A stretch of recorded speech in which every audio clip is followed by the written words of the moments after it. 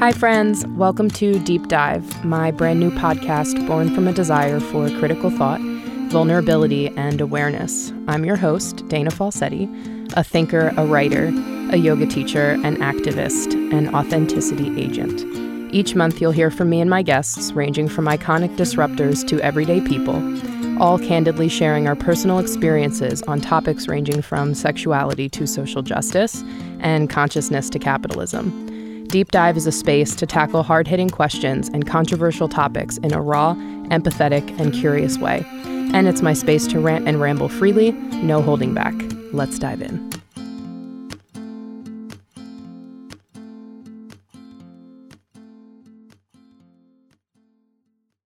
Hi, friends. Welcome back to the podcast. This episode is going to be about confidence and relationships and body image and how it's really easy to see others being confident and not really understand how to bridge the gap between what they seem to be experiencing and what we are experiencing ourselves. And a lot of this has to do with comparing and social media and advertising and ingrained stereotypes and all sorts of things. So we're going to sort of dissect where all of this comes from and how we can move forward. So I think the first important question to ask is really, why do we struggle with confidence and where does that come from? So for me, this kind of breaks down into a few different things, and it's kind of hard to pinpoint when any of this started because it all is cohesive and all comes together, and it starts super young, and it might come from your family and it could come from your school environment or something like that. And then it's perpetuated even further by mainstream magazines and social media, etc. So we struggle with confidence because we kind of don't know who we are, or at least that's been my experience before I kind of stepped into who I am as a person and allowed that authenticity to sort of be the confidence. Before that, it was just that I didn't know who I was at all. And I was so fixated, and I think many of us are so fixated on figuring out what are all of the pieces, what do we need more of or less of to be enough, right? And so if there's always something more that you need or always something less that you need, there's sort of no point in your authentic self. And I think that is really problematic. And that's something that's perpetuated from a lot of different angles, I think from childhood onward. So recognizing that the family narrative or your group of friends or even your teachers or whatever the scenario was, bullying, shaming, people telling you what you're good at and what you're not good at, things like that, all sort of lead you down the path of not knowing exactly who you are. And I think when you don't know who you are, you don't have assurance in that, it's really hard to move forward from there into a place of self-worth.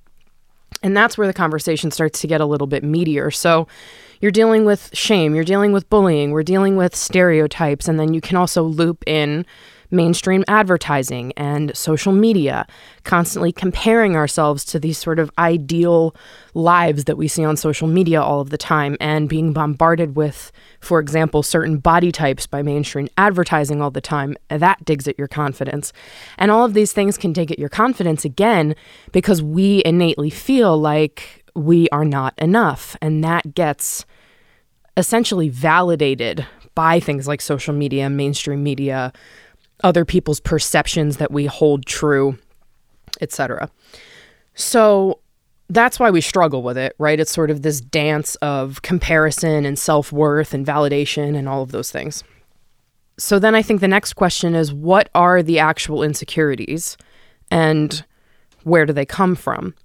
So all of these things are kind of just building on awareness, and they make us ask ourselves important and kind of meaty questions that might hit sore spots, might hit the ego, might bring up painful memories, and really ask us to analyze. And that's not something that's always easy to do, but if you've ever heard me ramble before, you know that I see awareness, self-awareness, as the basis for most other things. So we tune in with what the insecurity is And that's going to be different for everybody. A lot of people have insecurities that are rooted in body image, super common. I think everybody deals with that to a certain extent and, at various times coming and going. And then the other one is the self-identity and the self-worth, the idea of not being enough. And sometimes that's tied in with the body image. Sometimes it's completely separate and it's completely mental, and there's definitely some intersection of these things. But point being that oftentimes the insecurities are rooted in something that is external. So if it's the body image, it's rooted in comparison. It's rooted in concern over what somebody else is going to think about your body. Does somebody else find you beautiful and attractive, and are you validated? Are you validated by clothing companies, by being able to wear the clothes, etc.? And then the self-identity, self-worth, right? Do other people think you're right? Do other people value your character? Are you completing somebody else's life? And I think that sense of ego, and we don't necessarily identify that as ego outright, but that's really what it is. And I think the dance of ego and self-identity and self-worth is a really interesting conversation as well. But recognizing that all of these insecurities are mostly rooted in external validation and in someone else's perception of us, not so much our own. So we know why we struggle with confidence. We know what our insecurities are. We kind of get where they come from. And then once you can start debunking where they come from, you realize that most of these insecurities are actually planted in your head. You didn't just make them up out of nowhere. Somebody gave them context. And I think when we realize that it also innately gives us a little bit of power and a little bit of autonomy back. So then the question becomes, you're like, okay, I hear you, Dana, easier said than done, confidence, self-worth, yada, yada, yada. But how? Right? And that's the question everybody always wants the answer to. But how do I make this shift? How can we focus on internal validation instead of external validation? And especially talking about relationships, a lot of the time I get questions about confidence directly correlated to relationships and body image and sex. There's this sort of constant, again, this external search, this external versus internal validation. When talking about relationships and how we see ourselves in them, I see this narrative about searching for love or searching for a person to complete you versus seeking yourself. And I think that that's one really great example of how we tend to seek external validation instead of internal validation. So instead of just constantly sort of following this path where we're figuring out who we are, we're staying really true to ourselves, and we're staying really aware of who we are and what our needs are and how we're interacting with the people around us and having all of these really amazing experiences. Instead of being focused on that, we're often focused on what do we need to supplement? Where is my person? Am I ever going to find true love? Is anybody ever going to look at me or feel that way about me that I know, that I see in movies all the time, or that I see in that Instagram photo of that couple or whatever it is? So just one example of how we have this tendency to constantly search for something outside of ourselves to give us validation that we think we can shift into something that's internal, but really, and as I've said so many times, all versions of external validation are fleeting and are transient, right? So as soon as you put your own worth in someone else's opinion of you, or what you do for someone else to complete them, or whatever it is, and then that person goes away, or that person changes their mind, and then it shakes your whole foundation, right? Because you've put a piece of yourself, a piece of your self-identity outside of you. So instead of seeking others or seeking other people's approval to fulfill us, we find ways to fulfill ourselves. And I think it also means not taking it personally. when you aren't for someone. And this is such a hard part of confidence and self-actualization, is being cool with who you are, being sure about who that person is, very aware and very cool with who that person is. And with that comes the acceptance that you are not going to be for everyone. And in some ways that's kind of easy, right? You might not vibe well with some stranger that you meet or whatever it is, and you don't really care about that. But then you think about it in terms, again, of a relationship or dating or finding love or finding a partner to have sex with or whatever it is. And then all of a sudden, when somebody doesn't want you, it's all about you. And instead of looking at that person who doesn't want you and realizing that, well, maybe them not wanting me isn't really all that much about me. Maybe it's more about them. And when I had this realization, right, that most of what people do is actually about them and their perspectives and their experiences and what they need or what they think they need. It's not so much about you or about me or about the other person, right? So again, there's sort of this illusion where it's like, oh, this person doesn't want me and that means I'm not worthy and I'm not good enough and why am I not enough for you? When in reality, it has nothing to do with you being enough or not. And it's not that you're not enough for this person or any other person. It's that this person is not ready for you, right? And it's interesting that we see it in the way that sort of self-loathes and digs at us, instead of recognizing that everybody is just human and everybody is making decisions that they need to make based on what they feel they need. So not only is the shift from external to internal validation a lasting one, because internal validation can be with you forever, but it also gives a little bit of space and openness and acceptance, I think, to just the innate human experience and recognizing that not everything has to be taken personally. And not everything is always about us.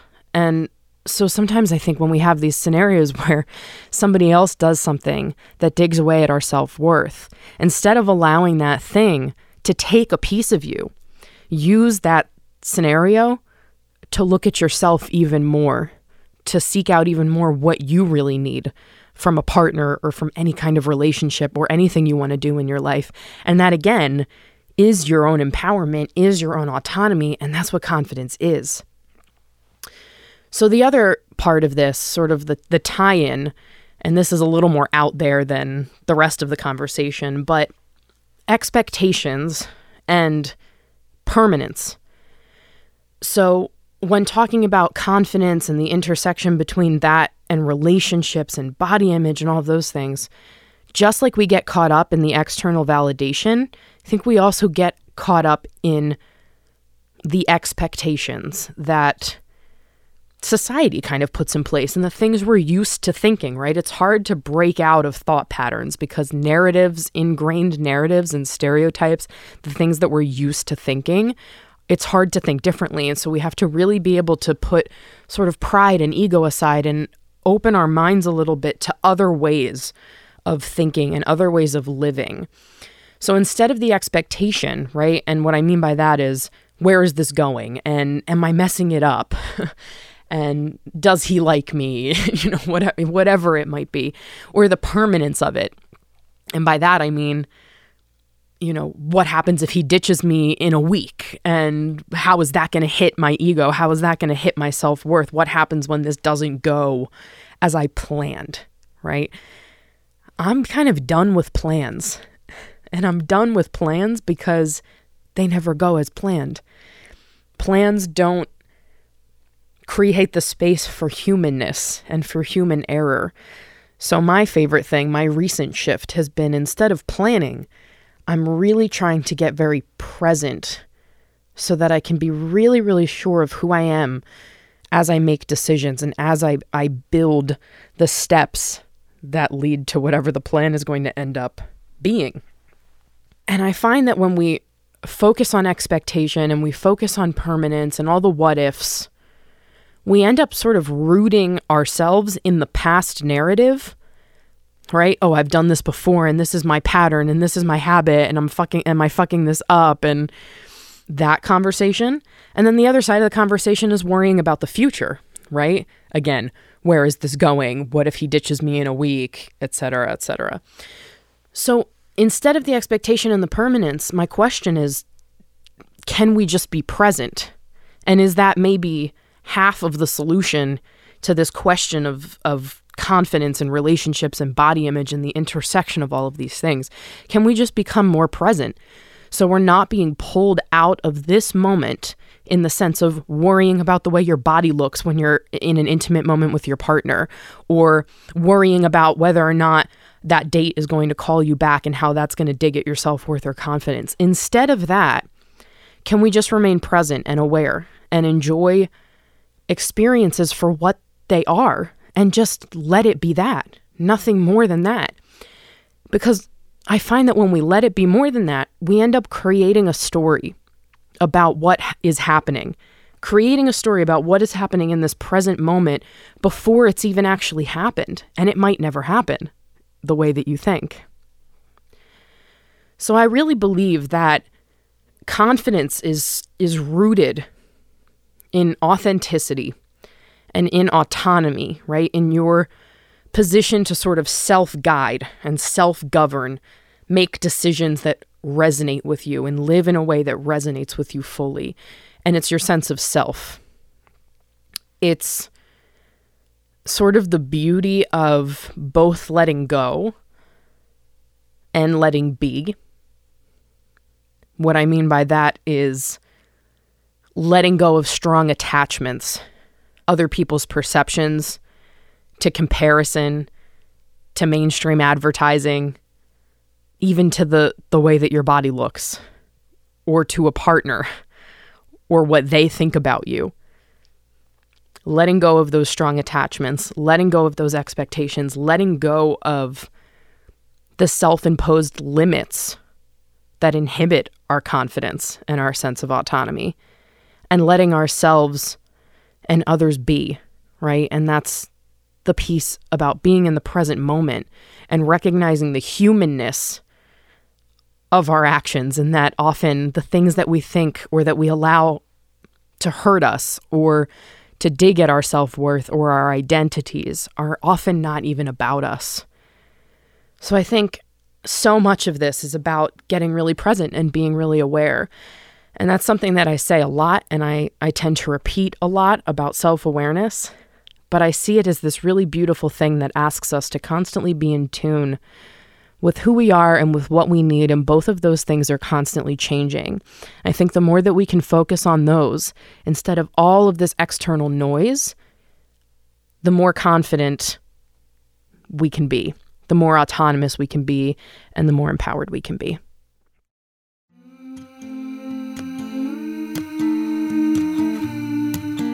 Hi friends, Dana here. I hope you enjoyed this episode of Deep Dive. If you want more radical truth, make sure you subscribe. You can also keep up with me across social media at Dana Falsetti, or visit my website, danafalsetti.com, to find workshops, speaking engagements, or take an online class. See you next time.